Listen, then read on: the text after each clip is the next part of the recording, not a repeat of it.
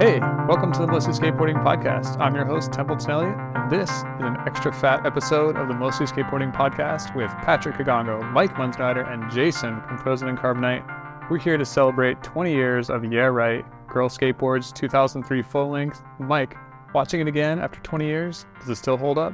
I think the easy answer is yes, just because it was like, it's a girl video from still what was the heyday of girl, and yes, it holds up as a time capsule of the times that it was made in. I'm trying to think. Like, I think it was emblematic of where skateboarding, or at least like a part of skateboarding, was at the time. Because like you just also had Tony Trujillo in the Trans World video win Skater of the Year off of I don't know, frontside airs and little grinds. That's always an interesting video part to look back on.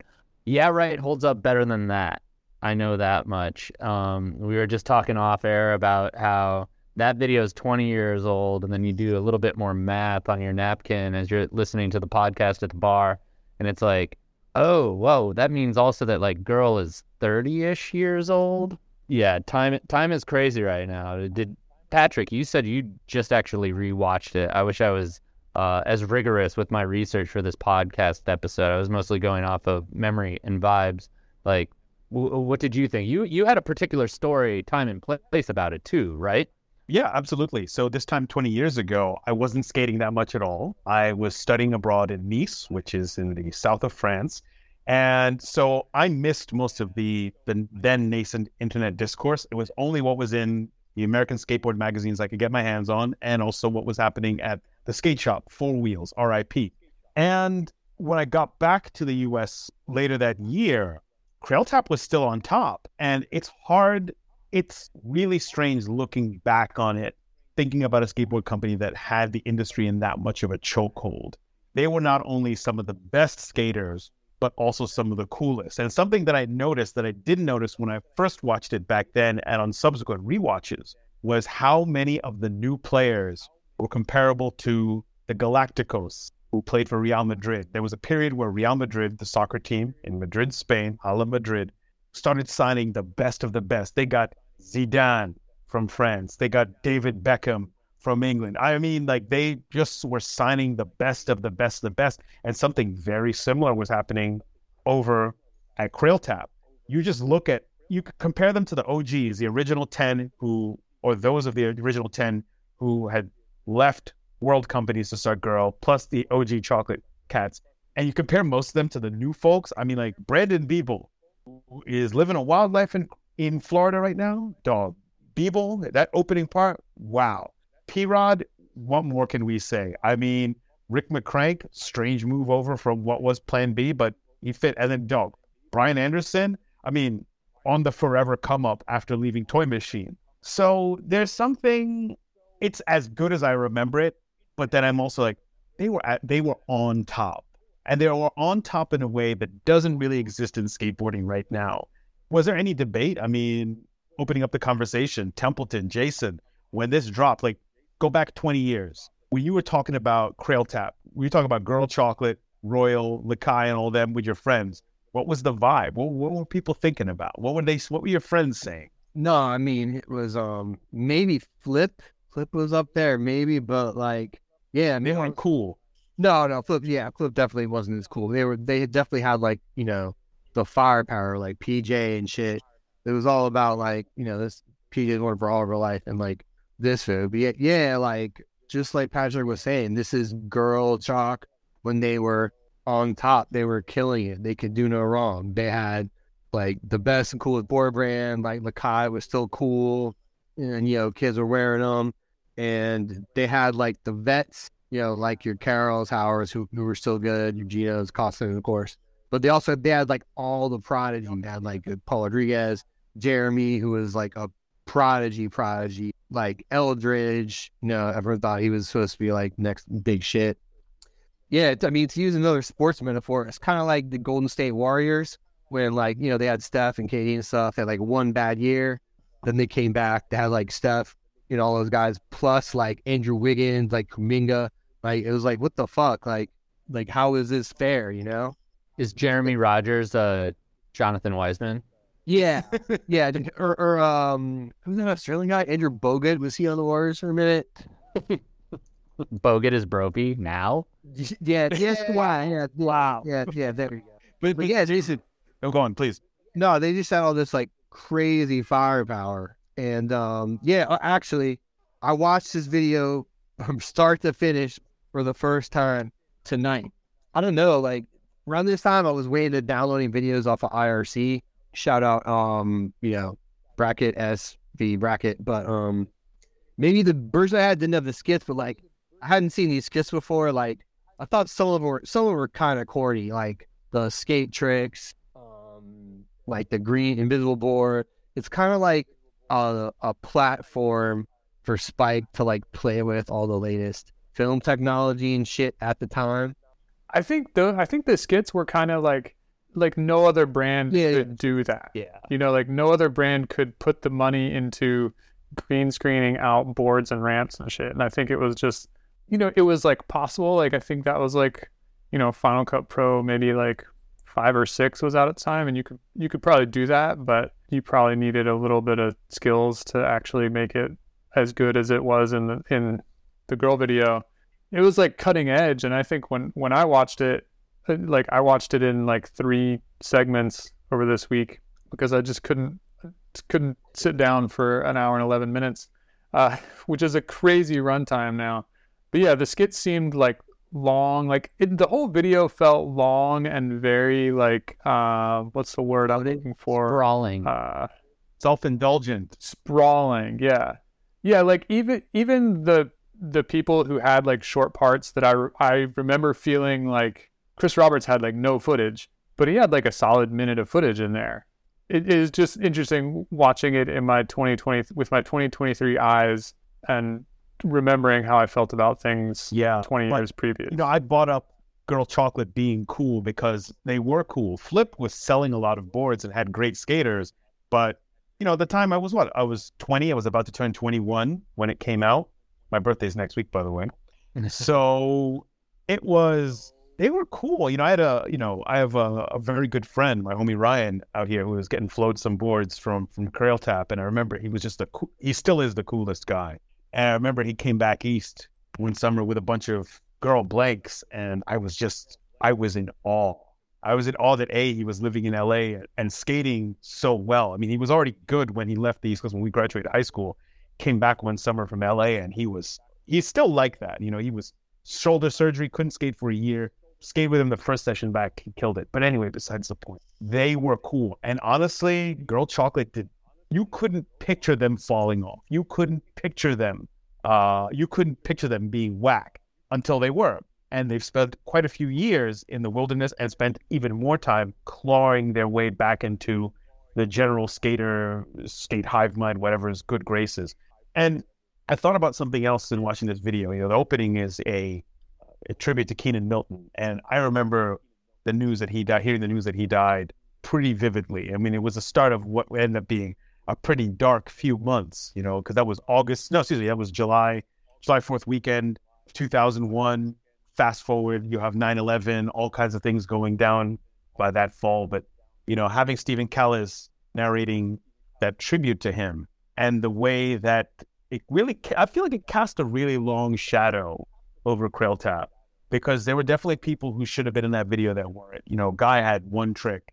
Was Paulo Diaz in there? I'm not really sure. Wow. And yeah, there were a lot of folks who should have been in that video that weren't. And I think the folks in the Crail Tap, Girl Chocolate orbit are much more open now, talking about how substance abuse and addiction really derailed a lot of people and created a lot of wobbles. And it's interesting looking back at this video, knowing what we now know and knowing what happened.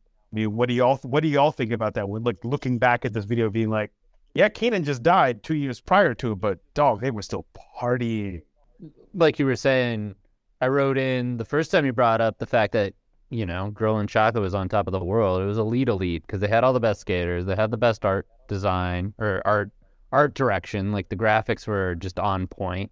I think it was PS sticks, at least girl boards were for a little while, maybe right up to 2003 or so. And that's the shit I wanted to ride back in the day, like skinny, pointy boards. It's interesting you bring up like the drama up. I don't think that the girl chocolate camp was as seemingly fully sometimes cursed as it feels now, you know, with like just the fallout after this. Like Keenan Milton's death was definitely a heavy duty thing, and they had the good remembrance in the video, and yet it didn't seem like they were on shaky ground, though. It's interesting that like P-Rod and Jeremy Rogers, P-Rod more so, had like one of the standout parts as far as I remember the video going. It was fresh, you know.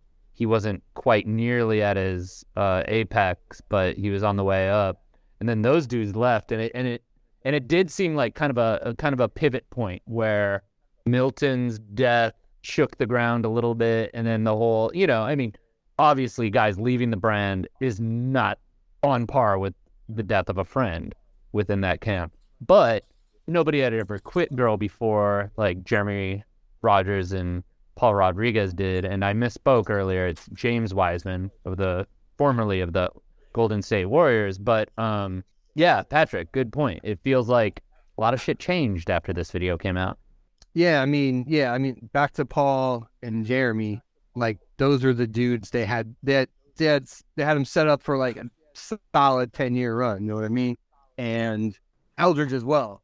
I thought Eldridge was going to be like the best dude on a board for Eldridge was 15 years. Yeah, when that board, no one was like nollie crooked grinding round rails like that. Nobody. Switch flip front salad has not been done before or since, as far as I know. So I guess he had a bunch of injuries and shit. I don't know, like towards the end of the... Could never get the finger right. Who knows? No, it is. But like, you think about it. Okay, Paul and Jeremy were the prodigies. They went over to Zorlak or whatever the fuck, Plan B. You know, so they're gone. Eldridge, the shit, whatever, has a bunch of injuries. Then who do they bring in? Like, for some reason, they became enamored with Alex Olson, who bailed after his big video part, like, in 2006. Rightfully so. The music sucked. You know what? In 07, just to be a complete, you know, correctionist, but he got way better after he was off Girl, Alex Olson. Oh, yeah. I think that's probably just because, like, of his age, right? He was still, like, a teen. He still hadn't, like, hit his prime as far as skating goes, like 21 to 23. And also moving to New York. I mean, him moving to New York was, my goodness. I was just rewatching a bunch of his stuff, a bunch of his Supreme edits. There was a part where he's skating to Cosmic Girl by Jamiroquai. It's a joy watching Alex Olson skate. And I feel so weird being so critical of him not skating and doing everything else. It's coming from a place of love, Alex. And by the way, putting this out there publicly, the offer still stands. Sound Clash, me versus Alex Olson. Alex, I know you're about to be a dad, but pull up. We're going to play records and see who's better. We can't keep I'm dead serious, by the way. We'll do it for charity. We can do it for the Harold Hunter Foundation, but PK versus AO. Come on, man. Yeah, anyway, I think it's safe to say that Alex Olson getting into house music was the downfall of Girl Tap. Okay. Wait. Build on this, please. No, I was just kidding, but like, then he moves to New York and he gets to know all that shit. You know, we know what happened after that, but no, I was just fucking. But so like, all right, so AO bails after his big, you know, premiere video part. Then who did they bring in? They bring in the Trunk Boys, right? Who's that? That's Corey Kennedy, Stevie Perez, and Raven. Is that the Trunk Boys? That's correct. By the way, I'm sorry. I think that was a sign of things were getting shaky. You know, when, for example, if you have a cool older friend or classmate in high school, or maybe a cool older cousin when you're younger, that person, you look up to them, you think, my God, they're so awesome.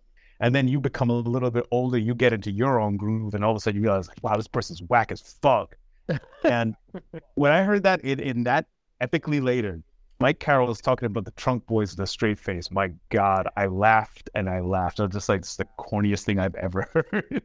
And Corey Kennedy was sick. Yeah, it didn't feel organic. It didn't feel real. But yeah, like Corey Kennedy was a genius. He was another insane, like, technical skating prodigy. But, you know, his thing that happened to him happened. And so he's out of the picture.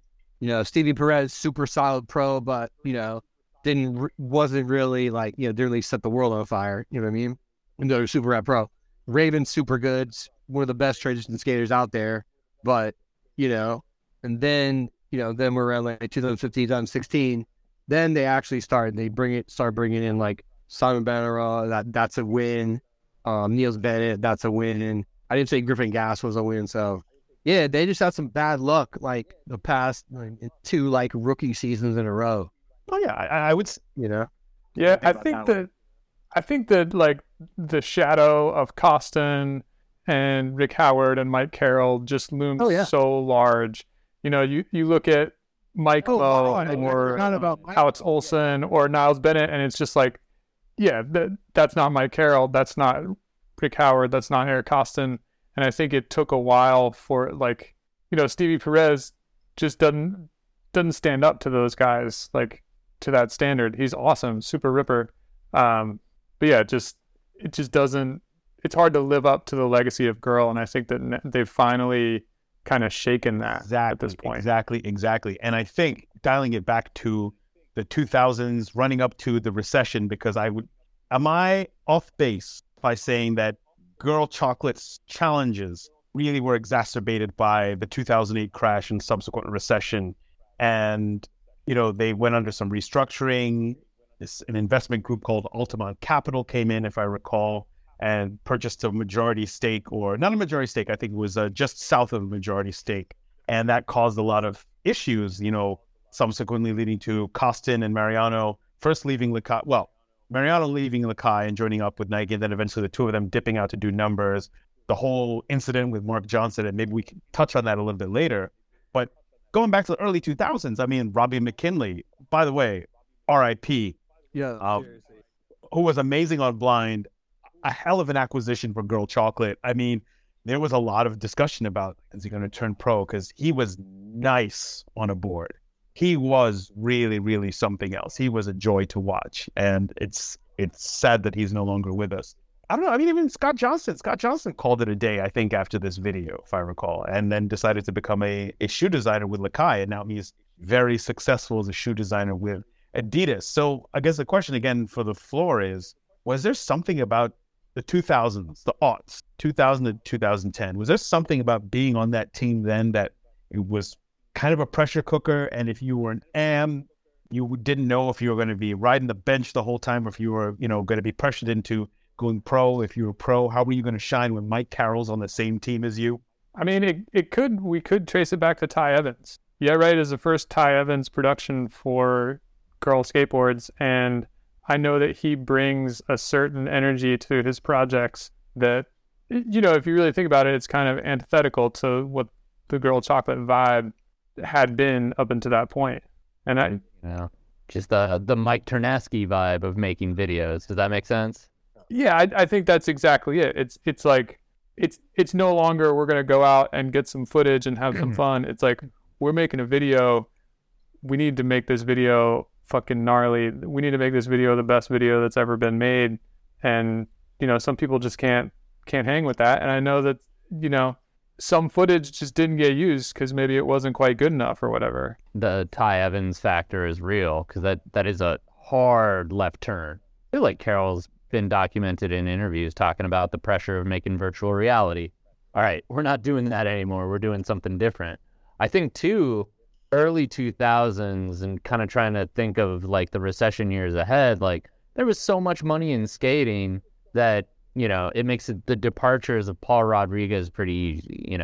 Jeremy Rogers going to get a bigger, I don't know, not a bigger role, but just probably more money with Plan B. Both those dudes. It was kind of a perfect storm of the vibe changed. There's a lot of money out there, and all of a sudden that's pulling on, the fibers of the brand. And I don't know. I think, bookends an era in skating. It's the beginning of the bookend, if that's a term, and then fully flared is the end of the bookend. Jesus, the bookshelf. How do we make this work, guys? But like those two videos from the same camp are definitely like a mini era all its own, even if it's just like 4 years. Then you can put Pretty Sweet in there too, is like further bookend on a different shelf. Holy cow, I'm wearing this out. But I don't know. Those. I mean, we could just call it the Ty I Evans mean, era. Yeah. Girl I chocolate. mean, I feel I was thinking about this. The stuff he did for Lakai prior to Yeah Right is really crazy and really cool. And I think Yeah Right is pretty good. And then Fully Flared, especially with a younger crowd, draws mixed reviews. And I have a hard time actually separating Fully Flared from Yeah Right. Only 4 years apart, but they kind of bleed together. It's weird. Yeah, I know what you mean. I think there was a chocolate tour in there too. I don't even know Chocolate outside of tour, the maybe? skate video. Jason. What was I gonna say? Oh yeah, back to the Ty Evans thing. Like, yeah, when this video came out, I was kind of down on it in a way because like I was used to the old, Girl Chocolate formula of like lines, it's relatively low impact, music is like old 70s shit or like breakbeats or whatever. Ty Evans comes in with like some techno, but we knew about his techno influence from way back then. But like a lot of the footage in here, like especially BA's part, which is sick, like it's sick, but it seems like it could have been in a Transworld video. You know what I mean? Well, there's the modus operandi DNA. Yeah, exactly. Built into Yeah Right. Yeah, there's a lot of modus operandi DNA in there for sure. I think BA's on Girl because Carol and Rick Howard went on trips with him for that video, and then Yeah. All right. So Jason, And BA was an elite dude at the time. Like he was winning all the contests. I don't know what year he got. Skater of the year. So he did everything, and he did a lot of shit in '99. yep, 99. yeah, so it was a good fit for him to be on. Exceptional run that he had from 95 to about 2004, 2005. Anyway, Jason, I'm directing a question specifically to you, fellow music head. For certain bands or certain artists, having an intense, in-your-face, difficult producer sometimes results in an amazing album, but then people end up leaving the band or the band can't work with that person anymore because something broke. Did something break? Did something break here in working with Ty Evan? If so, what was it? And what has it taken for Girl Chocolate to get that mojo back, whatever that spark is? Oh, I don't know. Maybe not. If that happened at all, I'd say it probably happened during Fully Flared. Like if you watch that Behind the Flare mini documentary they did, just like the day to day of like going on his trips and shit. Like I don't know. Maybe that was too much for some of those guys. So you're saying, because also in the Epically Latered for Spike Jones, I think it's during Fully Flared. Apparently he was in the van for a bit, and there's somebody in there who said, Spike was skating harder than some of the people who have their name on a board, which doesn't surprise me. Spike Jones, he seems like he's that dude. But, the thing is that, I'm of the belief that, you work to live, you don't live to work, and that after doing a certain activity for X amount of hours, it's inevitably going to be diminishing return. And on one hand, like for some people, you can extract a great performance from them. So, for example, we brought up his name a little while ago, but Mark Johnson. Dude, getting Mark Johnson on chocolate, like... Oh, yeah, I forgot about that. I was watching videos, and I was like, what, Mark Johnson was on chocolate? Damn, when did that happen? No, I mean, like, this was any sports franchise, and they were able to recruit, and attract this level of talent. Like, accordingly, Girl Chocolate was on top for a really long time.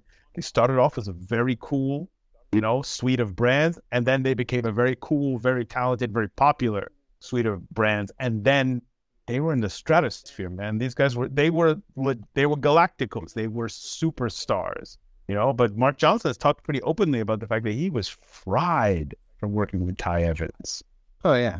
I mean, well, first of all, Mark Johnson, like, probably super underrated overall. Like, if you look at his body of work, like, from, like, 7 Steps to Heaven through Fully Flared, like, he's up there. No, not for Fully Flared. Pretty sweet, I think, because it's pretty sweet part. It's pretty dope. But, like, if you look at his body of work, like, I'd put him up there with, like, Costin or... He's probably in the top 5 of street skaters. At least. Top 5 for street skaters for sure. And like you don't see him in like the whole like Instagram like Borg hive mind of nostalgia account that much. I mean, like I remember he had it's one of the when the Thrasher videos, like I don't know, I'm trying to even think which one it would be. In upper single digits Thrasher videos, He's got a trick tip for a backside nollie flip, backside fakie nose grind on a curb where he pops out in the middle. It's like a 90 curb, and he's doing it. He's doing it like 15 times for 15 different angles to get it in this Thrasher video. And those they were so you got 15 minutes of pool footage in there, and like a lot of pier, some hills footage. But God, they were unforgettable, very forgettable. I misspoke. That dude, I guess I'm just saying all that to agree. Top 5 skater, street skater, and to have him as like the acquisition that we just remembered in that video.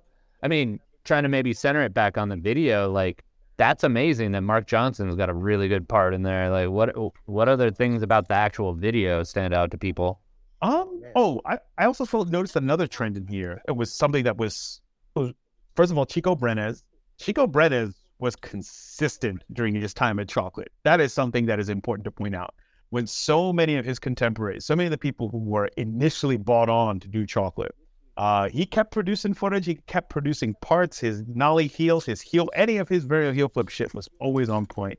But there's another person there, Jesus Fernandez, who was awesome. I mean, the video is frighteningly stacked. Today, I mean, what videos are at this level with this many really, really good people in one video? Maybe like I would venture to say like a Polar video, Primitive, like the last Primitive video. It's primitive. All due respect to the Polar guys, but like not everybody on that team is as good as everybody. And yeah, right. I mean, maybe that's just my own like personal bias. Yeah, no, I mean, I'm being fully just snooty, like, are they as good as these guys? Maybe not as flavorful, or no. Maybe there's not as much flavor in the Yeah Right video, but that's also a difficult one. I mean, I would argue, I'd make the argument that that's like Gino Iannucci has his best part in Yeah Right. Whoa. Hold up. Stop the presses. Breaking news. We go to Jason live in Virginia. Then Trilogy? It's it's longer. I mean, yeah, true. Yeah, longer doesn't always mean better. Okay, so let me center my thoughts. Trilogy is like this, god level in a sense of unattainable, just dopeness. He's skating weird shoes off the rack. His pants are perfect. What did he do at barrel bank? Switch front tail, switch backside 180 to nose grind. That's the proper terminology for that trick. But you get into the Yeah Right part, and he's kind of like Gino gone a little crazy, but like Long Island Gino. He's skating like the bank across or around the block from his house or whatever. But yeah, there's so much shit in there, and he's skating in the loading dock. Yeah, he's skating so fast, and it's so hairy, and yet he's that like insanely skilled dude. And then there's the backside 360 and the wheat dunks and the nollie off the curb and like GNR song. GNR song is good. That works really well. Jason, you brought up a great point there about this is peak Long Island Gino, because in some versions of this video, he's skating to the Cover Girls, Show Me. And for those of you who don't know, Cover Girls were a freestyle group. Freestyle was the jam. And if you were in New York or Miami or certain parts of LA in the late 80s, early 90s, it was a type of dance music. This is like Gino, Luigi and Giovanni Iannucci chilling in an IROC Z Camaro blasting some Stevie B or the Cover Girls. Like, it's so Long Island, it hurts. And if you're not from there, if you've never been, it makes no sense. But for those of us who know, like Jason, you nailed it. Yeah, freestyle freedom. But that reminds me, like, how many different versions of the music in this video are there? Like, I mean, 3, 5? I was just wondering the same, because it was the last big video to come out on VHS. Right. Like, my homie Sam McGuire had it next day aired to the Phobia skate shop so we could watch it, like, once it became available. And I wonder if there's different licensing. I mean, I wouldn't put it past them that, you license back in the day, you licensed for VHS. Oh, DVD, different format. You got to do this shit all over again. Or maybe they were punking it. I don't know. And yeah, I don't know. I think everything is non-canonical unless it's the VHS version, because I didn't fuck with the Best Buy version or whatever.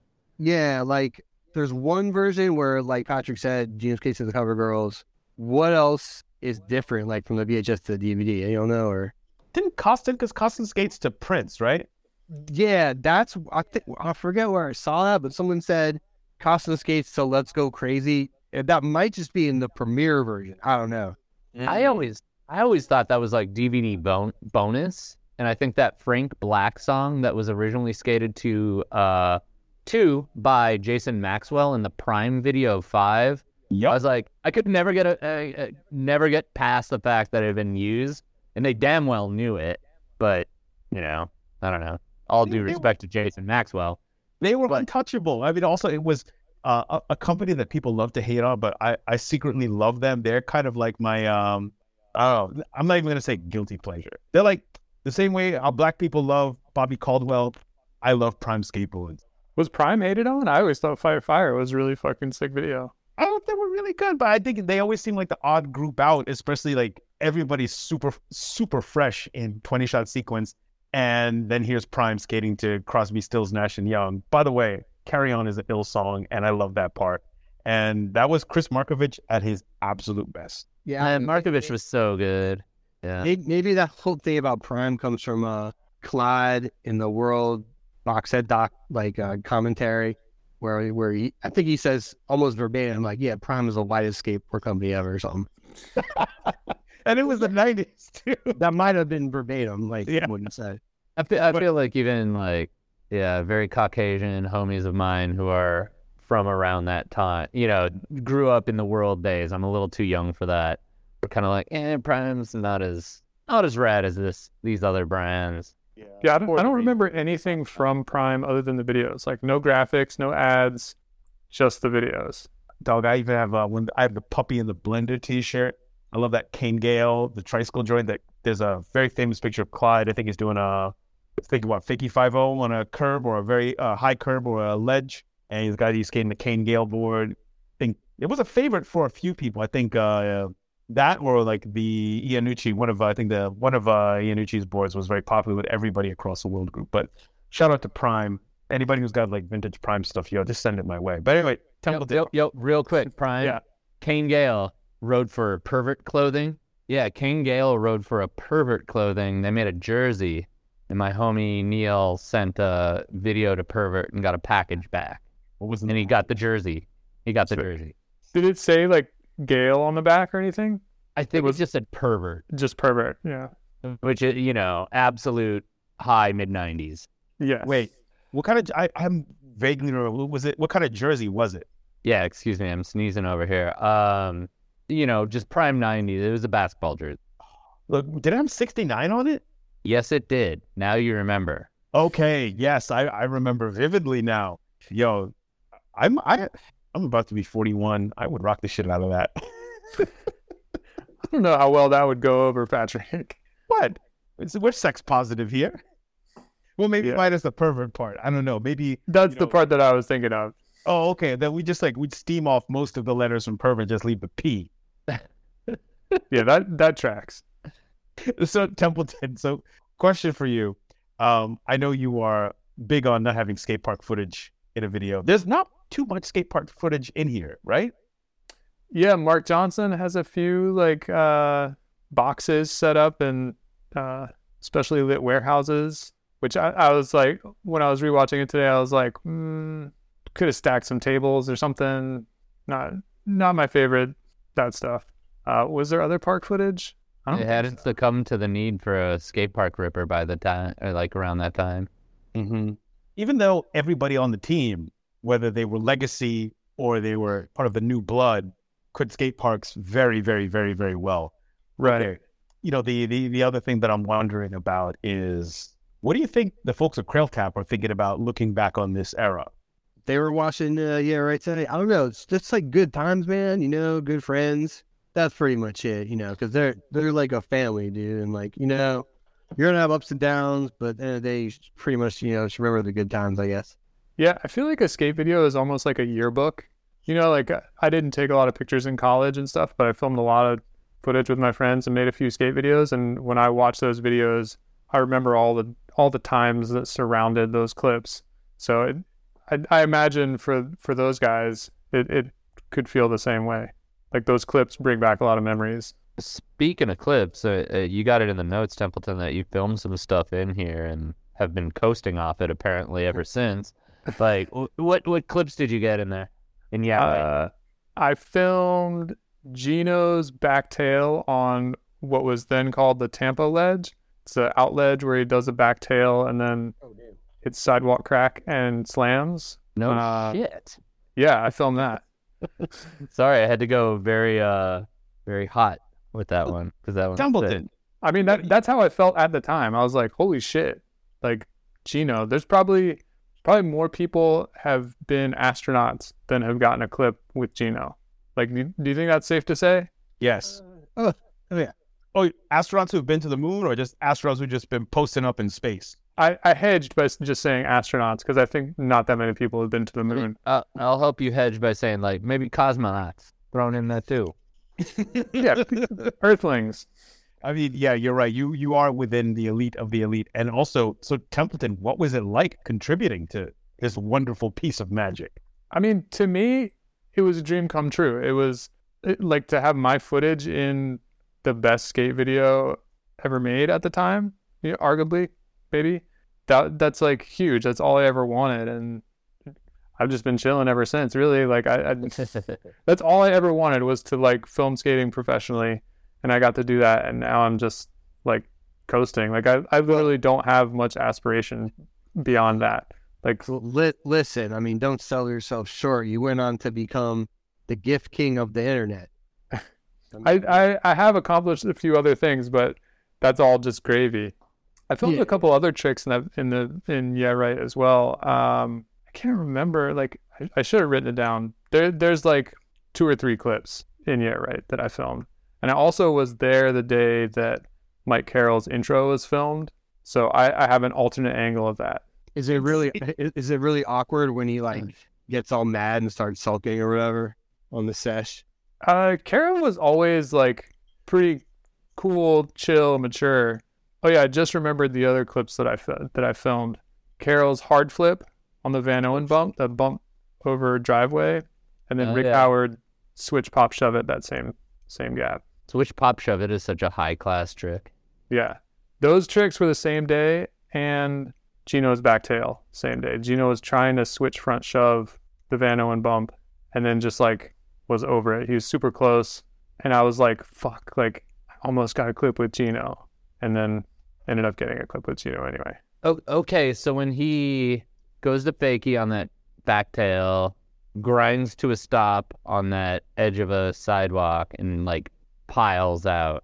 But what's the thought process there? Did you say, dude, that counts? Did you have to watch the footage? Was it grudgingly ended right there? Like what was the consensus on whether he made that trick or not? I think it counts. That's interesting. I think that I was nervous about it. I was like, because I think it was like he was just like, okay, I'm done. Because also he broke his board trying that, and I think that's Scott Johnson's board. So I think he was just like, I'm done. That's good enough for me. And I was like, I don't know if that's gonna make it, but I took it over to Ty's house, gave it to him, and it ended up in the video. Nice. So speaking of very stylish people in this video, Scott Johnson, also Ricardo Carvalho, Brazilian skater who was in the mix at the time. He was really good, both him and Scott Johnson. And who are some other people who rode the bench or were forever M's for Crail Tap? Because I think that's something that they did very poorly back in the day. I think they've become much, much better about establishing a clear path from flow to am to professional. And it feels like back in the day, there was a lot of folks who you're just like, well, what are you doing? Yeah, I mean, Daniel Castillo never went pro, and that always felt a little weird to me. Who else? Was Mike York was pro at this time, right? He went pro like a few years before, I think. Yeah, he was pro. Yeah, he was definitely pro. But even I remember, I seem to remember that he was kind of down on things at Crail Tap when he left or when his pro career ended. He seems much happier these days. I think he's getting stuff from Palace. He also has a board brand that I want to say he's been running with what's the homeboy who plays the slide guitar that everybody likes? Ben something. Harper. Oh, Ben Harper. Ben Harper. Yeah. What Does he run a board company with Ben Harper? Ben Harper and Mike York seem like a weird combo. Dog, it was the 90s, man. Like, everything was weird. We need to fact check that one. I'm skeptical. No, like, I think Ben Harper had a board company. Hold up. I'm going to do some rudimentary. Ben Harper called, like, For sure. York was doing something called roller horror. I think that's Ben Harper. Oh, yeah. I think Ben Harper is You may be right. I think Ben Harper is a principal or is in there in some way or another. But he's also doing palette stuff. I always thought Mike York was nice on the board. It was nice, man. Like, this part, I don't know, all the parts probably has, like, the most, like, you know, old chocolate vibe, probably just because of the Funkadelic song. You know, that was more in that bag.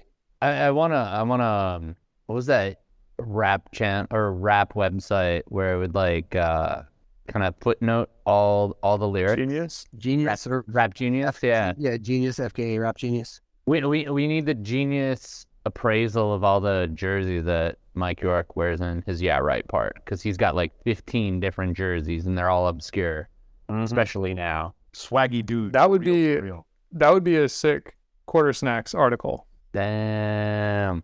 Pitch it to the snack man. I got his email. I think he listens. We'll see. Shout out to the snack man. We love you. Yeah, shout out. But oh yeah, where like Beeble skates in a football jersey, of course, but I can't see who it is. Like, I'd have to look it up via the number. But I don't know. Definitely worn a Vikings jersey. Oh yeah, it might be Randy Moss. That's the sickest of them all, for sure. 84. Yeah, but of course, like, I don't think anything can top Beeble's Iverson football jersey in subtleties. That's genius. That's like an Iverson football. By the way, Iverson was no slouch at football either. I think he won a state championship at a quarterback or something like that, or he was like up there. Hard-hitting question. Who is skateboarding's AI? Oh, I guess obvious choice would be like Stevie. Yeah. I mean, I guess you'd have to say Stevie, right? Brilliant guy. I mean, you know, back to that the thing about Beeble. It's funny. Beeble looks completely different now, but it's still the same. You get the exact same energy. Him skating to the instrumental of Apollo Kids. It's the exact same vibe. I mean, do you don't think he was a weird fit on Girl? No, he was perfect. No, it was sick. Yeah, I remember Why? I'm not doubting the decision, because I mean, that was the energy you needed to open that video. I think his personality was a good fit for Girl. The personality was rad, and then the skating at the time was just like perfect. I mean, we'd already lived through Rick McCrank. Shout out Lucas Weisenthal from Twitter, who has a bit of a problem with Rick McCrank joining Girl. And yeah, like, we'd already done Rick McCrank and Colin McKay, and you get Beeble, and it's like, oh, this dude's perfect. He's actually over the top, but he's perfect for this brand. So why didn't Colin McKay stay on Girl? I think it was... trying to think where he went. Yeah, what was his bridge? Between... Was it Plan B, Girl, Plan B? Was it on Workshop ever, or was it just Danny Way? Danny Way was on Workshop. And I wonder if Danny Way was the same thing. Plan B, Workshop, Plan B. Yeah, I can't remember what the timeline is of Plan B starting, but maybe he was just like free agent. Yeah. Because I don't think Plan B started until like, or Plan B, whatever, 3.0, 4.0. Because also another thing to remember is that Colin is Canadian. I don't know if he's a dual national now. I imagine at the time he was probably here on a O or a P visa, or maybe he was here on an E visa, investment visa, because he was a principal of Plan B once him and Danny bought the name back right before Revolution. So maybe this was something like, hey, I got to keep my immigration status cool, so I don't have to go back to Canada. Let me just get a check somewhere. Could be. I mean, it makes sense for him to be on Girl, like with the Plan B connection. Little dude. Yeah. I mean, he's got the best vert part in any of those Girl and Chocolate videos. It's actually like the chocolate tour, not the hot chocolate tour, but the chocolate tour. Like, that part's incredible, and it's funny. You could probably, I don't know, do like some deep fake action to the clip to make it look a little bit clearer, and be like, yeah, this hot new Brazilian dude is fucking up the vert ramps in Carlsbad, and you could really fool kids with like Colin McKay clips from 1998. What? I mean, whatchamacallit? I mean, you know, Brazil's a multiracial society, so, you know, white dude killing it on the vert ramp. Yeah, Hey man, I'm just I'll looking. scale it. I'm looking for deep cover. I'm just spitballing. I mean, here's the other thing though. I was just thinking about this preparing for the show tonight. You think there's a way for somebody to deep fake an entire career? Probably happened. Right? Like they're just like, I've never seen this person skate. I've never been in the van, but they're selling mad boards. I mean, there was definitely people in the 90s that you would have sworn that they were made up, that they didn't exist, but they were moving units. I feel flippant saying it because I'm a big fan. I don't believe it, but a big fan of a part of a career. Like the Tom Penny after 2003 career feels like some sort of weird fever dream. So kind of like when MF Doom was allegedly sending out fake MF Dooms to do shows, like there's multiple Tom Pennies around the world. Damn, that's pretty sick. Yeah, Clone army. It would probably be easier to like deep fake a career after you're already like established or whatever. Like, oh, here's a new photo from, Pro X. Here's like movie, you know what I mean? We used to joke that Pupeki went underground and came back as Welsh, but that's not that compelling. They're both from New England. They're both swaggy white dudes. Big Paul Wall energy from both of them. Has anybody ever seen a picture of the two of them in the same place? All right, now you've got me believing again. No, Okay. seen a picture. The truth is out there, my G. They make a point of never showing up in the same place. I'd be pretty stoked if anybody could ever produce a photo of Rob Welsh and Eric Pupeki together, but that's not going to happen. I'd be stoked if it did. Which brings us to the end of our show where we talk about what we're stoked on. Who am I throwing it to? Mike again. Mike, what are you stoked on this week? I am stoked on buying a Minnesota State Parks Pass. It's a little sticker that goes in the front windshield of my car, and I have unfettered access, parking access, I should say, to all of Minnesota's wonderful state parks. Got in some hiking recently at Interstate State Park, which is on the St. Croix River, which is the Minnesota-Wisconsin border. Fantastic trails. You got glacial potholes. I read some signage about how glacial potholes form, and I couldn't explain it. It's pretty interesting. A lot of movement of earth and ice and water. It's pretty great. Stoked on that. Also stoked on grilling outside. Made some flank steak tonight on the grill for dinner. I've been stoked on chicken skewers also. Best way to eat chicken, off the grill. And then finally, been actually stoked on losing my mind over Timberwolves basketball because they've been in the play-in. They lost the other night to the Los Angeles Lakers. They are playing again tomorrow night as of this taping against the Oklahoma City Thunder. We don't know what that outcome is going to be, but it's been fun just to have hair-pulling basketball from one of the most hair-pulling basketball-ass teams in the league. And it's just great that they're giving us basketball that we need to care about in April, because that's never been the case if you ever follow the Timberwolves in the post-Kevin Garnett years. Jason, what are you stoked on this week? Stoked on Venture Trucks out of San Francisco, California. For some reason, around St. Patrick's Day, I got super interested in the IRA, a YouTube wormhole, and I found this documentary series from I assume the BBC called Spotlight on the Troubles: A Secret History. The Troubles is basically what people call, all the shit that happened in Northern Ireland between 1969 until I don't know, the 90s or early 2000s or whatever. 1998. 1998, yeah. So if you're interested in that at all, I mean, it's ape shit crazy, the shit that happened. So if you're interested in that at all, definitely check it out. The Swiss homie Bobaj has another little video in his Anahi's series. Some Eurotech, not all Eurotech, but the Eurotech shit in there is super good. And speaking of Eurotech, the new Charlie Munro part, which was filmed in, I think, England and Australia, pretty much, a little bit of Milan, is super sick if you're into that brand of English technical skating. Patrick, what are you stoked on this week? I'm stoked on a lot. Actually, speaking of the Troubles, one of the best books I've ever read about the Troubles is a book called Say Nothing by Patrick Radden Keefe. It's from 2018. Wonderful read. This week, I'm stoked on Spitfire Wheels. Once again, Alison Roman's Sweet Enough, which is New York and LA Times bestseller. Woo! Easter and Passover were just this past weekend. It was great fun having folks over, including Allison. Shout out to the homie, the G6 Closet over on Grailed, who hooked me up with an vintage Arsenal jersey. because Arsenal is still at the top of the table, thank goodness.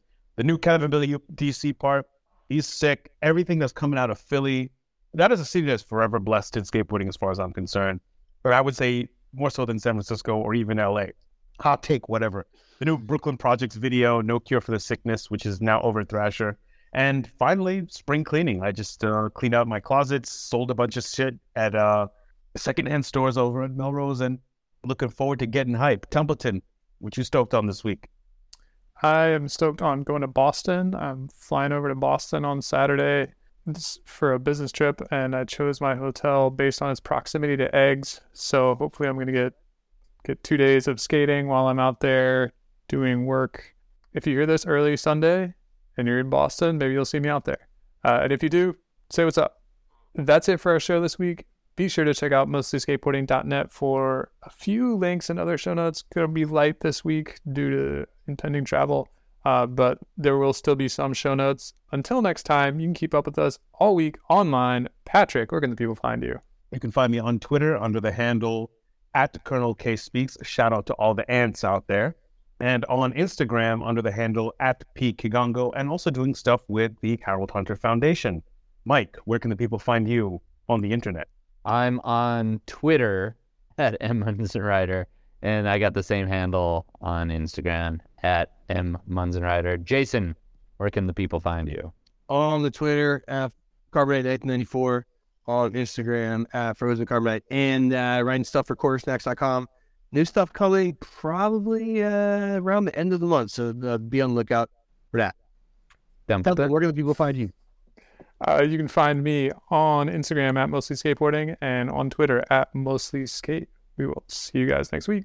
Later.